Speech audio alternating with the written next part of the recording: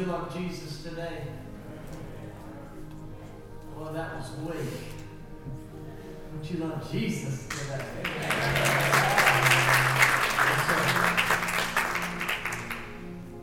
If I had to take one song in my entire life and sing it, this is the song I would sing for the rest of my life. It's my favorite. I've had many tears and sorrows. I've had questions for tomorrow. There've been times I didn't know right from wrong. But in every situation, my God gave me blessed consolation. My trials only come to make me strong.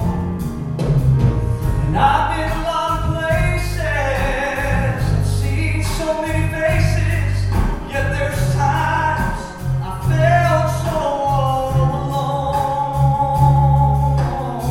But in those lonely hours, in those precious lonely hours, my Jesus let me know that I was His own. So I'm singing through it all, through it all. I've learned to trust in Jesus, and I've learned to trust in God. For through it all,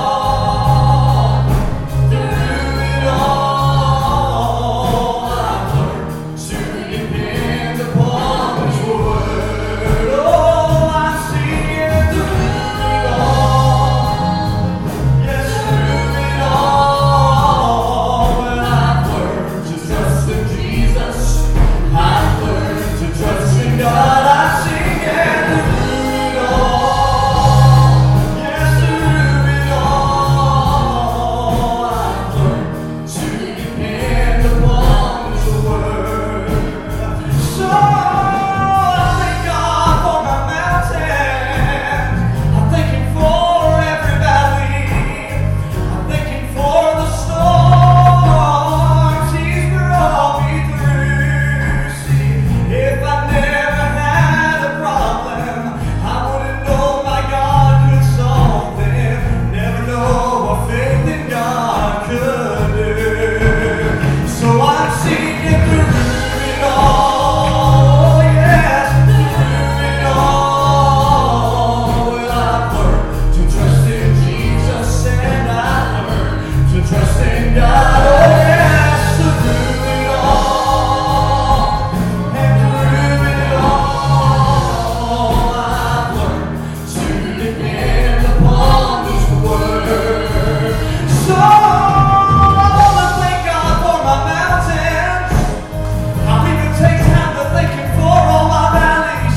I thank Him for every storm He's ever brought me through. I learned if I never had a problem, I wouldn't know my God could solve them. I never know what faith in God could do. So I'm singing through it all. I'm glad that through it all, well, I've learned to trust in Jesus, and I've learned to trust in God. I'm glad that through it all, well, I've learned to depend upon His word. I'm singing through it all, oh, and through it all, oh, through it all. I've learned to trust in Jesus, and I've learned to trust in God. I'm singing through it all, through it all. I've learned to depend upon His word. Oh, yes, I've learned to depend upon His word. One more time. Oh, I have learned to depend upon His word.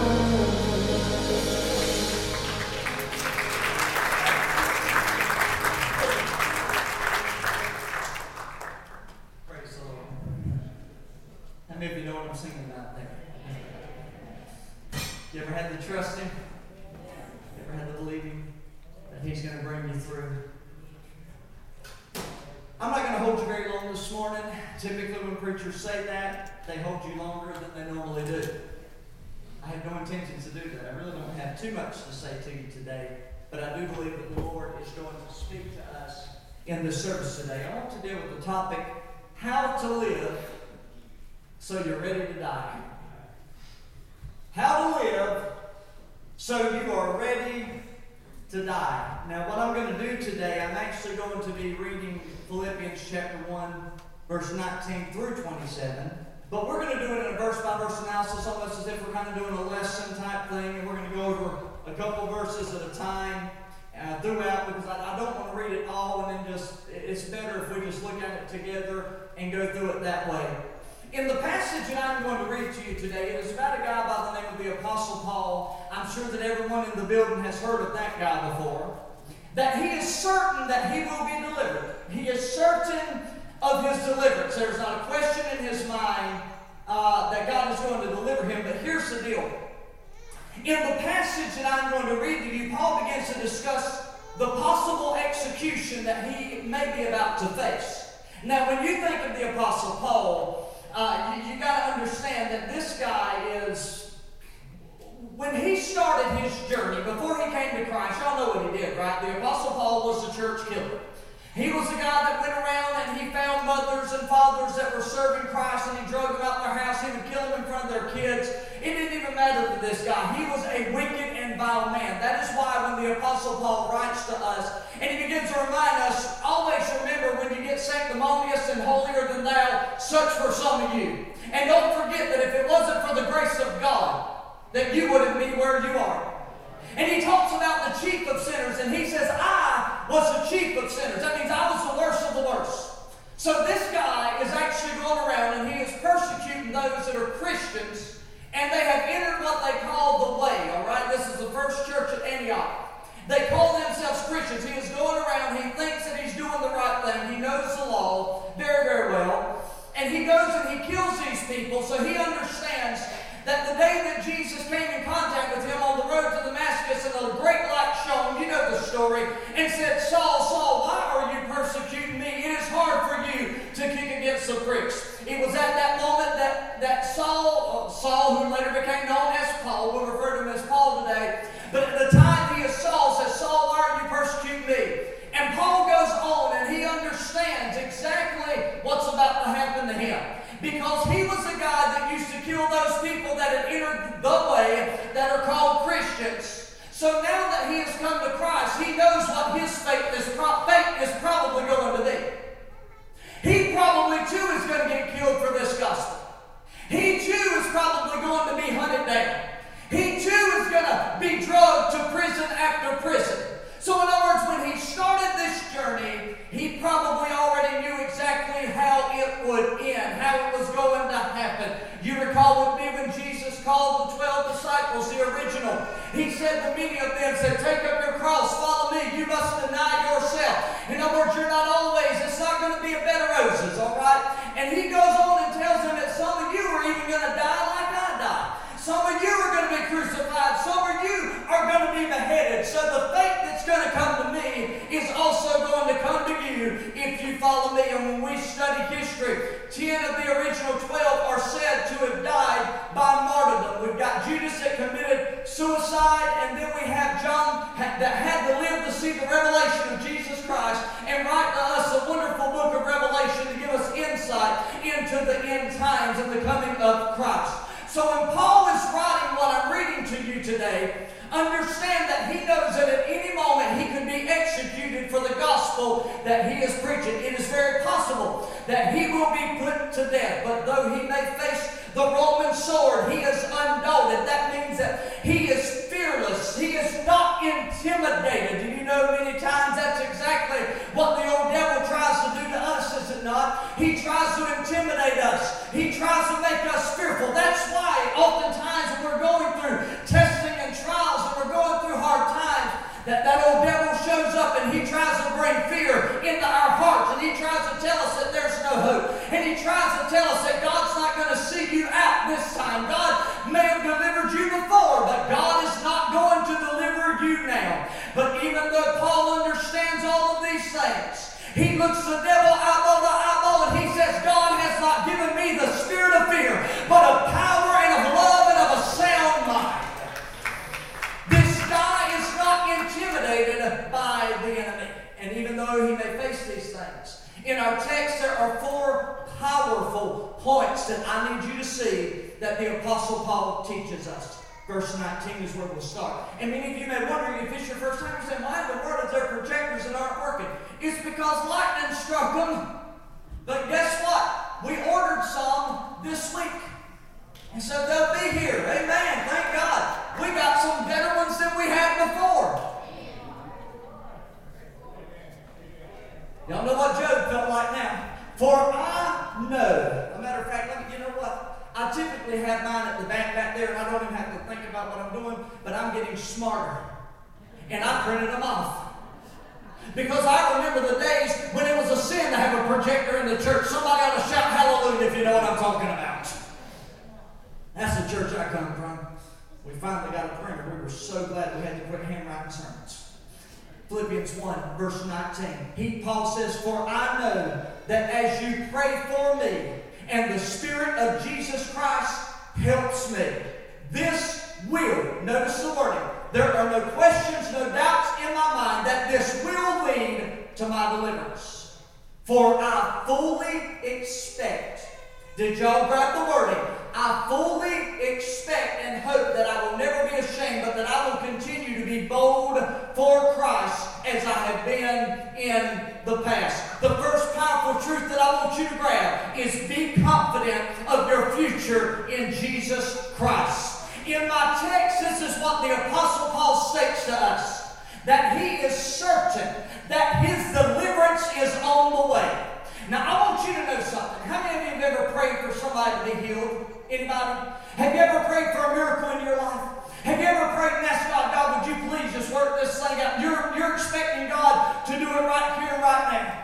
You watch that one that you love before you as they're dying day after day, and you're praying, saying, God, would you deliver them from this? And do you know what our hope is? Our hope is that on this side, that God will deliver them, and that they'll get up and walk and be healed, right? Sickness gone, cancer's gone. That is what we desire. And I want you to know we do serve a God that is able to do it. I have seen God do that. So don't doubt for 1 minute that God is not able, because God is well able. But here's the deal. Sometimes God doesn't do it. Does it mean that that individual has not been delivered from their sickness? They are more delivered at that moment if they are in Christ than they would be if God had healed them on this earth.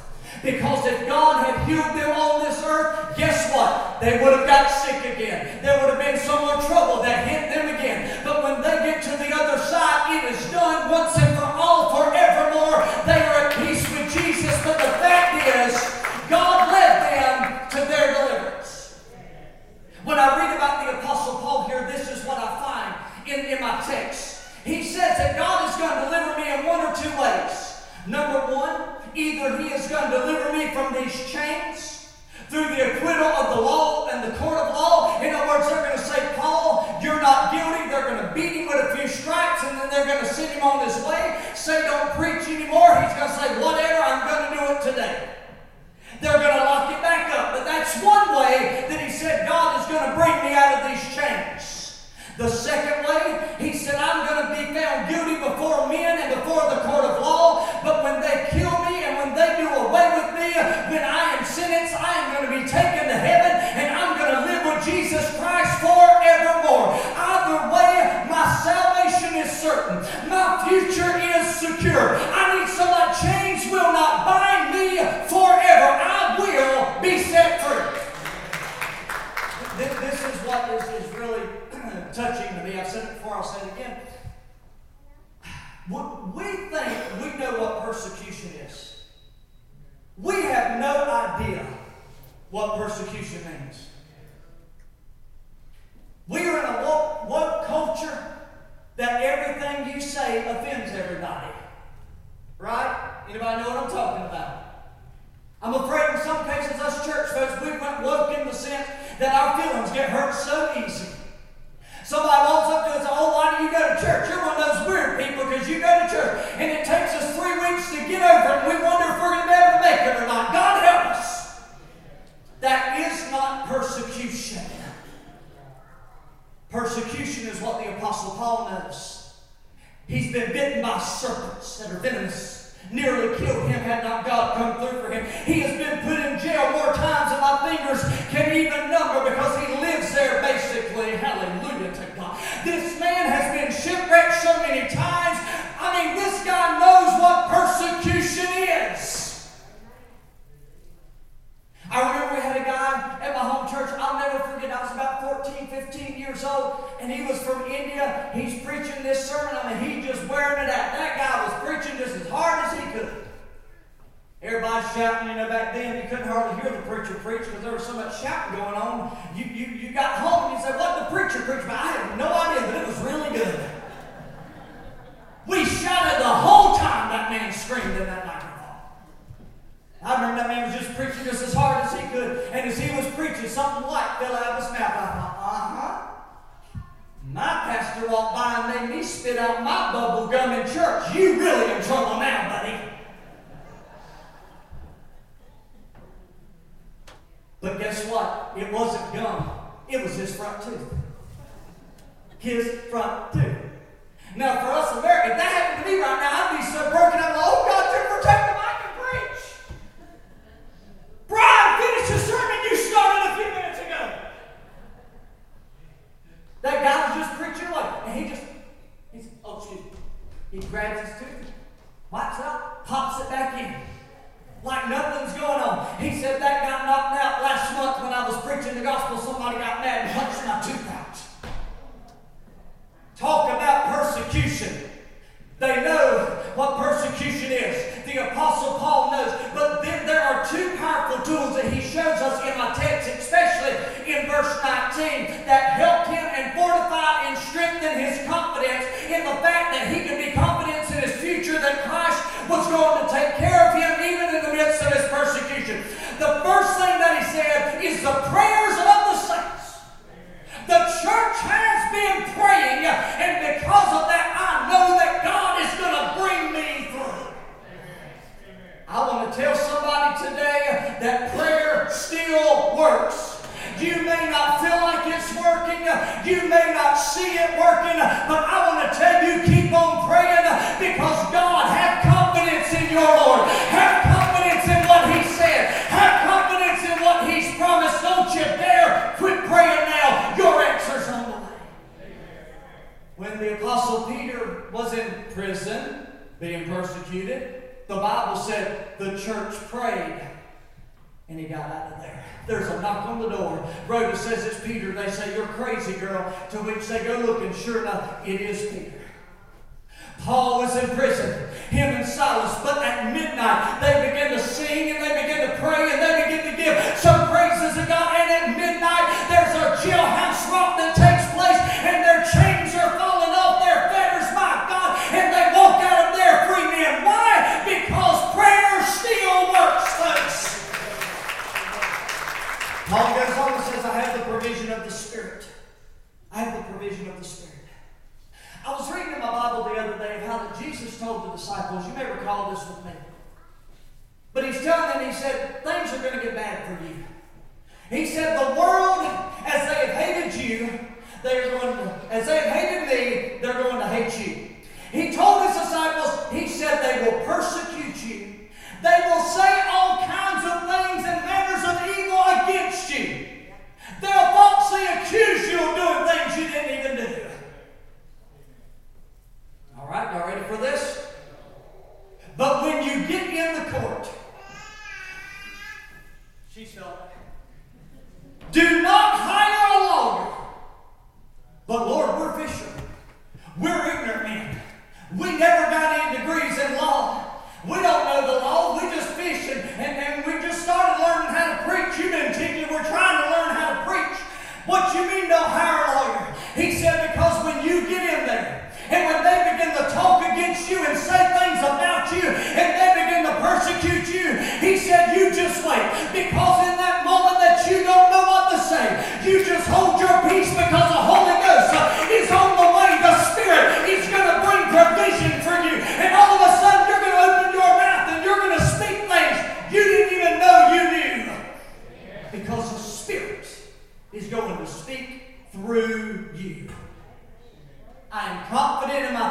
Paul says, because number one, I know the saints are praying.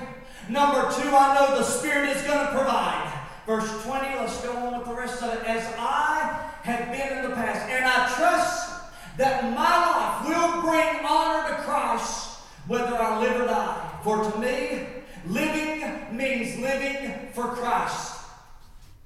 And dying, that is even better. Point number two. He teaches us that we ought to yearn to see Jesus.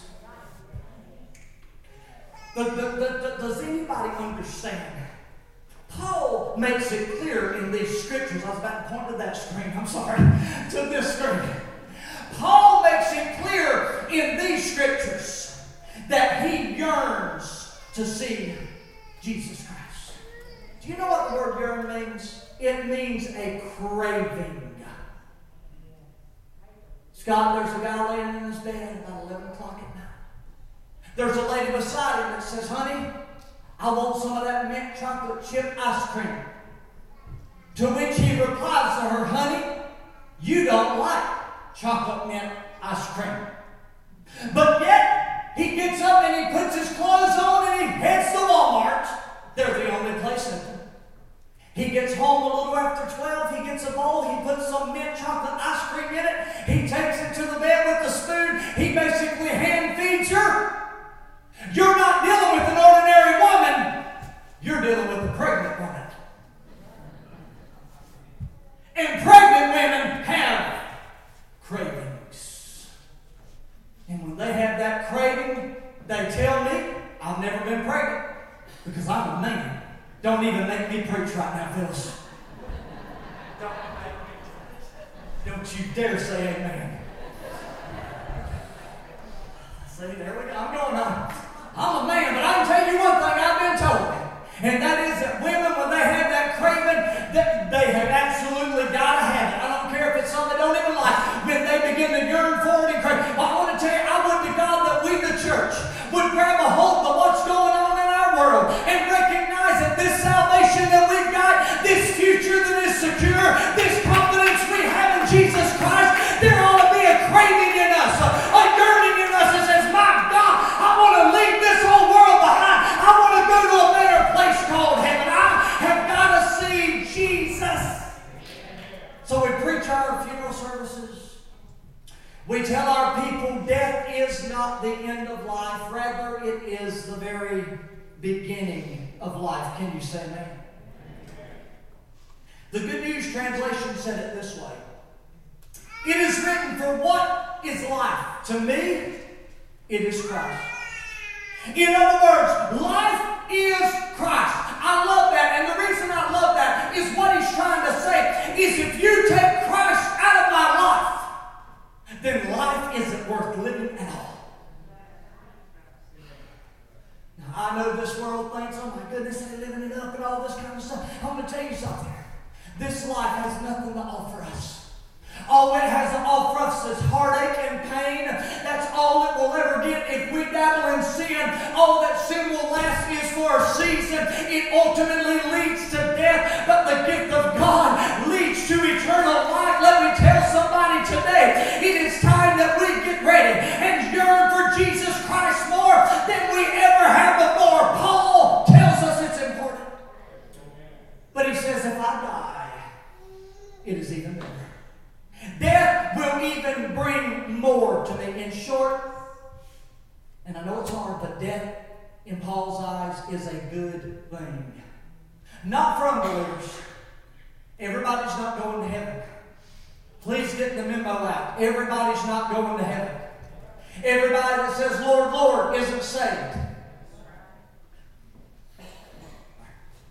Get back to my notes. But for the believers, to be absent from this body, Paul said, is to be present with the Lord. It is like that old song we used to sing, oh, I want to see Him. I want to look upon His face there to sing forever of His grace on the streets of glory. Let me lift my voice. Cares are all past. I'm home at last, heaven to rejoice. I'm telling somebody, we need to get like the Apostle Paul, and we need to live like we're ready to die and say, all I can think about anymore is a place called heaven. All I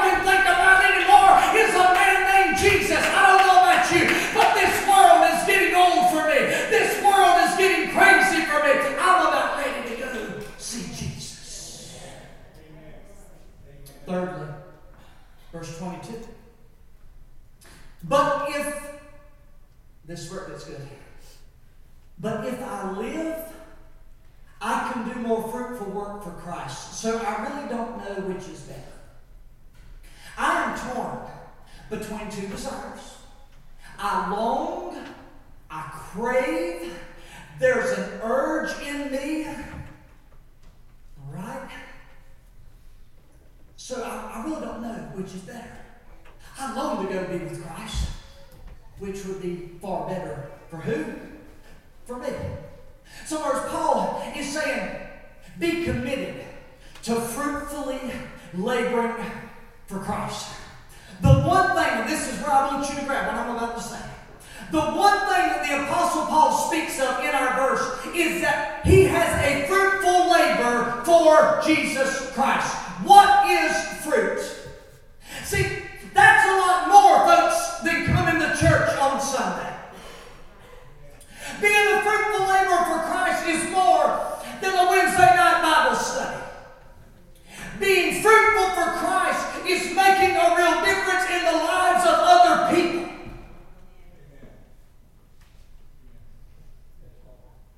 Can I go ahead and just say it while I'm on the roll? We get the mentality that, oh my gosh, we pay people to do stuff, and we pay pastors to deal with this and deal with that, and their staff, they can deal with that. But I want to ask you a question. Whatever happened to the day that the body of Christ was just the body of Christ? Whatever happened to the day that a church member felt a burden and a concern for another church member and picked up a phone and said, let me call them up right now. I don't know why they're on my heart, but I've been praying for them. I don't know what God's trying to say, but I'm going to call them. And when you call them, you begin to speak over their life. And you say, I don't know what God's up to, but I've been praying for you, and I need you to know that.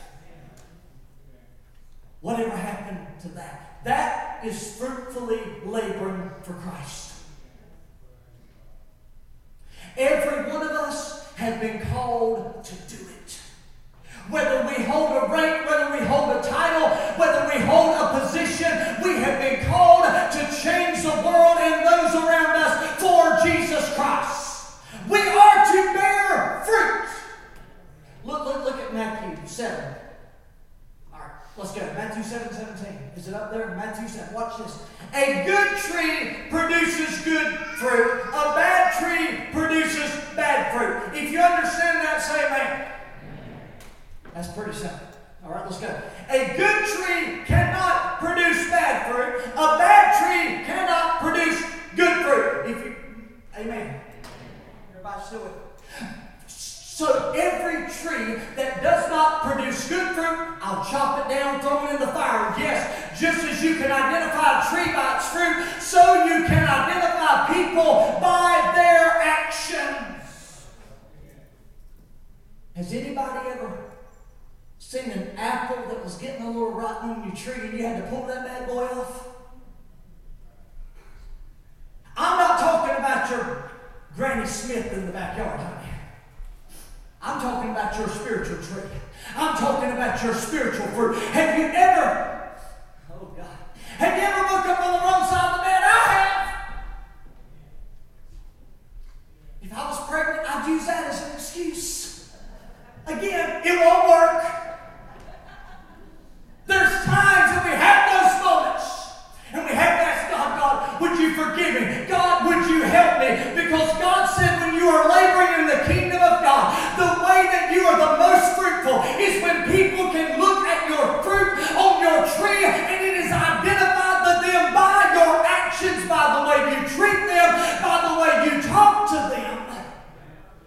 We think about this very, very closely, that the Apostle Paul, after all he's been through, all the trials that he's been through, all the mountains, all the valleys, and yet there is still this desire in him to labor for Christ in this world. Paul's attitude displays to us clearly the fruits of the Spirit: love, joy, peace, long-suffering, gentleness, goodness, faith, meekness, temperance, or self-control. The fruits are operating in him. And because of this, he is able to fruitfully labor for Christ. We cannot bear bad fruit and change the world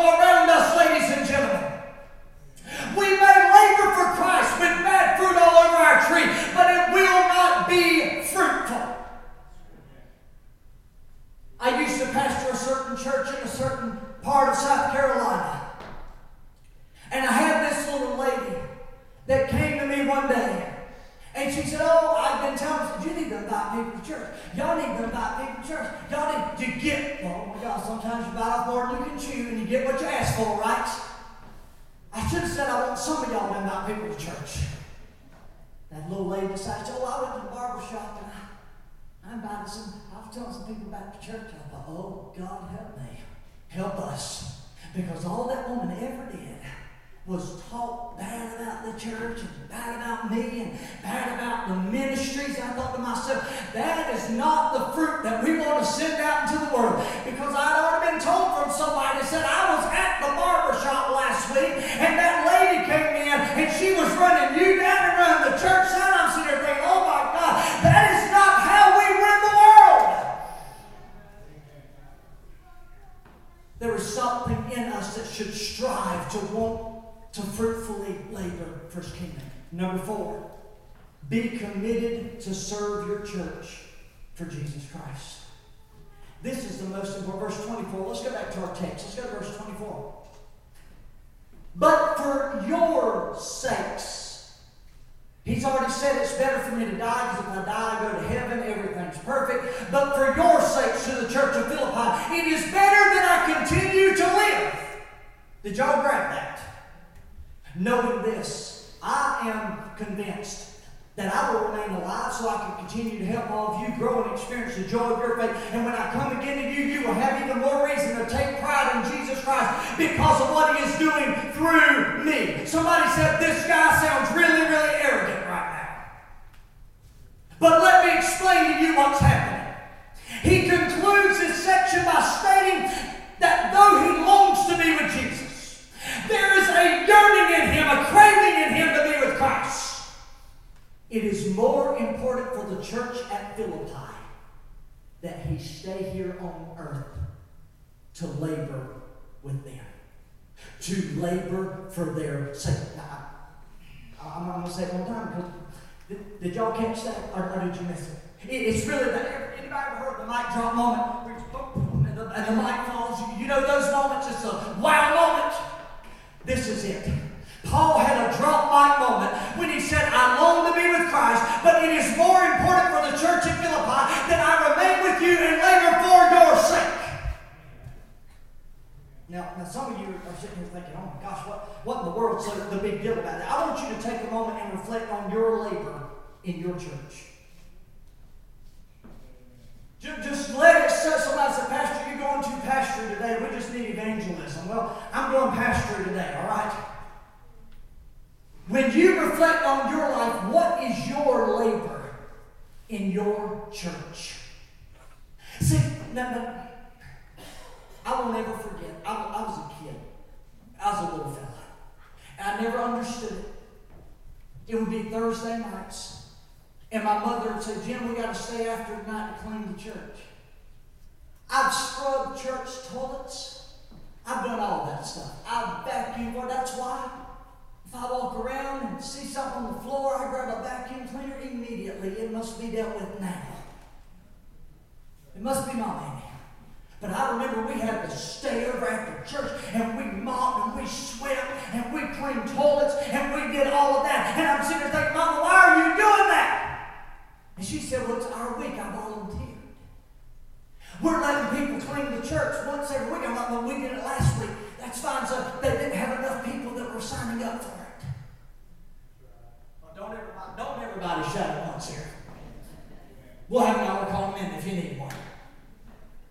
Nobody didn't sign up for it. Do you understand that what I learned about my mother, watching her, was simply this? As a young man, I learned it, and pastoring, I learned it too. You couldn't replace her. Are you ready for this? You could not replace an Ann Perdue in her local church. Is anybody grabbing the mic drop moment yet? Is anybody with me yet? It's about to come. In other words, what I'm trying to tell you is to the pastor of that church, to that local body, my mother had become invaluable to her church. Like a second father, Ray Wimmer was invaluable to our church. He's the one. He unlocked all the doors every single day. He always cut the grass. And then when I got old enough to do it, me and his sons, he'd drop us off after school. We'd do half a day on Friday. So I got dropped off for the other half of the day to go out and cut the church grass. They were trying to teach us a valuable lesson. I didn't see it then, I see it now. They were trying to teach me to become invaluable in your church. Whatever needs to be done, you get it done. Because, see, I need somebody to grab this. This is the mic drop moment. How would your departure from this life affect your church? It just fell. That was the moment I've been waiting for. And some of you still ain't got it. What would happen today if we got the dreaded phone call and said so-and-so has passed away? Would we have to start shifting blocks and moving and making changes in order to keep the church going the way it should? How invaluable have you become to the church of Jesus Christ? Now, I know someone says, Pastor, I can't labor, I'm older, I can't, that's fine. There was also some invaluable ladies that we had in our church. We had a Sister Johnson, we had a Sister Collins, I know we had all Sister Bernice Waters, we had all those people. And I remember Sister Johnson was known as Ray Carter, the woman with the bony fingers. Just a skinny old lady. But she had the power of the Holy Ghost. And he talked about when he was seeking, praying, God, let me speak in tongues like everybody else. I want the gift of tongues. I want the Holy Ghost to come on me. And I want to speak in tongues too. Other people are. Give me that gift. And Sister Johnson walked by and he said, I was crawling on all floors across the front, asking God to baptize me. And said, I felt those bony hands, those bony fingers come over my back. He said, when they came over my back, all I knew is that was Sister Johnson. And that's all that I remember. He said it was like a lightning bolt, pun intended. It was like a strike of lightning coming down and hitting me. And he said, and I woke up, I had no idea what happened during that time. But when I woke up, I was speaking in another language. I was speaking in tongues. I'd been baptized in the Holy Ghost. Is somebody hearing what I'm saying? When she died, it was invaluable. You can't just replace those people. Y'all got them in your church. You know through the years. You've seen it happen. Some of you long-timers, you could start naming names left and right of people that were absolutely invaluable, that have left the body of Christ. And all you can do is pick up the pieces and try to keep on going. You know it's never going to be the same. The person you used to call and say, would you please get a prayer through to heaven? You no longer can call them anymore. You know what I'm talking about when there's some invaluable people and they leave this world. And the Apostle Paul says, I am one of those people. Praise the Lord. Call it pride. Call it arrogance. I call it speaking the truth. He said I would be better off if I went to heaven. But because of you, God's going to leave me here because I'm more valuable for the local church. What a thought. What a thought. Thank you to those people that come week in and week out and they get with their groups and they teach their classes about the love of God. Thank you. Those positions are invaluable. Do you know why many churches have quit Sunday school or connect hours or whatever you want to call it? It's because they can't find anybody to actually lead the groups. When you begin to become a part of the body of Christ and you begin to do things like this, you understand now what Paul's trying to say. I would hope today that when God looks at me, and even though there's a yearning to go home, there's also a yearning in me to see revival break out in this land. There is a yearning in me to see revival break out in our churches again. There is a yearning in me to see something happen that I can't even dream possible. I'm talking about even as a kid, as a child, some of the great moves of God that I've seen. I want to see even greater things than that I've already seen. I've got a yearning for that too. And I would hope that when God looks at me, that God says, Jimmy, man, I know you'd love to be home, but you are far too valuable to the local church. I'm going to leave you there for a little while. Can somebody say, wow, that's amazing? Have you ever thought of it that way? How does God see you? Are you making such a difference in the kingdom like the Apostle Paul? That God says, we're just going to leave them down there. They're changing the world for Jesus Christ. My goodness, is it better for you to stay on earth and labor for the sake of the believers in your local body? So you see Paul's dilemma. This is what he says. It's better for me, but it's better for you if I stay. Go to the pen. I'm closing right now. As you go into the entrance of a school called Wheaton College, there's a sign at the entrance that reads this, and I quote, "For Christ and His kingdom." That's what life is about. For Christ and His kingdom. Our lifetime on earth is represented by a dash on our cemetery headstones. Have you ever seen it? It is brief when we leave this earth and we spend eternity with Jesus. Will we have lived as Paul lived? Will we have lived for Christ and for His kingdom? Have we changed the world? We take 4 principles to heart. We're confident in our future in Christ. We yearn to see Jesus. We're committed to faithfully laboring for Christ, fruitfully laboring. But we're also committed to serving our church for Christ. And if that means we've got to stay here a little longer to do it, then so be it. Having done these 4 things, we will not be ashamed of that dash on our gravestones. See, the question of the dash is very simple. I'll have 1983 through, and then it will be the year of my death. What really matters is the dash. What really matters is what happened in the middle. Everybody still with me? What happened in the middle of my life? What did He do? And sometimes I look back. What difference did He make in the world? What difference did He make in the church? And I often find myself asking that very same question. What difference have I made? I find myself asking oftentimes, have I made any difference at all? Perhaps we all need to ask that question today. If we aren't making a real difference, then it's time for us to start. We have to live a life so we're ready to die. And if Christ wants to keep us here for just a little longer, then so be it. But if God is going to leave me here, Johnny Thomas, then I want to make a difference. I am in the dash.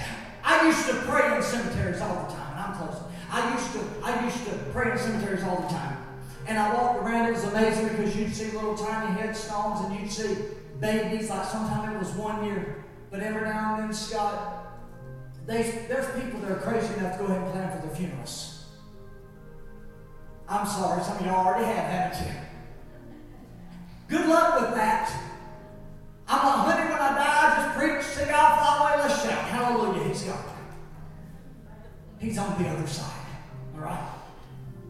But some people set up everything. And some people can go and fall blind, and I'm not going to do it because I'm not a superstitious man. But I don't want some tombstone out there with my name on it already. All right? I'm just going to say it the way it is. I just don't feel comfortable with it. You can. I don't care what you do. I ain't doing it. And I walk around there and I've seen husbands and wives, and that's why a lot of times they have it, because the husband and wife, they put their tombstone together because the wife passes, and the wife or husband has already gotten theirs and they're ready, to be laid to rest right there beside them. I get the point. And And I see maybe a husband or wife, 19 so-and-so, 19 so-and-so, or 2000, whatever.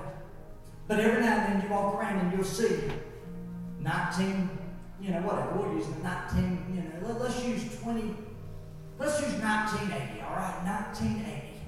You should still be alive at that point, right? 1980 through. And then this part is blank. That means, Angie, that their life is still being lived. And I want to tell everybody in this house today, that whether you got a tombstone and you're one of those people and it's already in the ground waiting for you to be laid to rest, if it's already there, so be it. But let me tell every one of you right now in this building, we are in the dash. What difference are we making right now? We can kick the can down the road and say, let our children deal with that. Let our grandchildren deal with that. I say hogwash with that mess. If we're going to be here, let's make a difference for the kingdom of God. Let's do something great that we can die and be proud of how we lived. Let's all stand. I'm closing. Father, I thank you. Oh, I praise you. I thank you.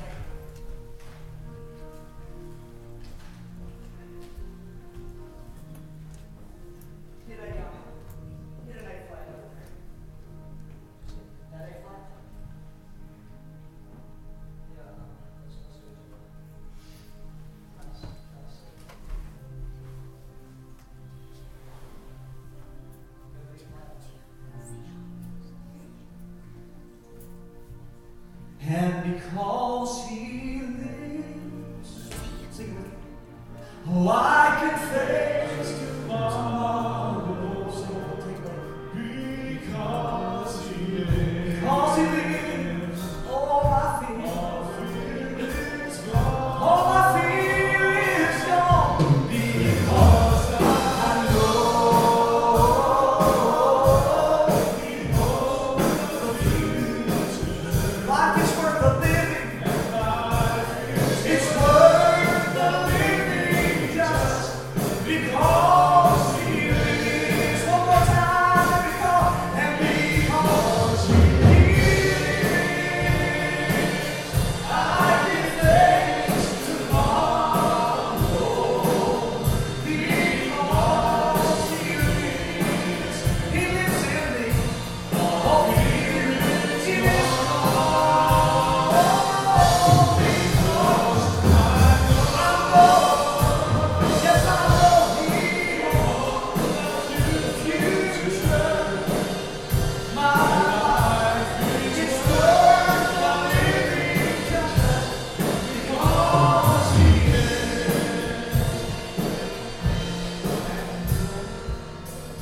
Father, today I thank you. I praise you for who you are. Let us live a life. You are living in us. You are alive. You are well today. While we live on this side, though there's a yearning in our heart to see Jesus, though there's a yearning in our heart to one day just be with you, I'm asking you in the powerful name of Jesus that you would help us to refocus. Help us to understand we're living in the dash. We're living in the middle. And Father, you're expecting us to be like the Apostle Paul. Make us an invaluable member in the kingdom of God. Make us invaluable to the local church of God. Make us invaluable, Father, in such a way that when we leave this world, people will say, oh my gosh, that's a void we are not going to be able to fill. Oh, Father, make us a life worth living. Give us the encouragement, the prayers of the saints, the provision of the Holy Spirit in our lives to go forth and do exactly what you have called us and appointed us and anointed us to do. We'll praise you for it in the name of Jesus Christ.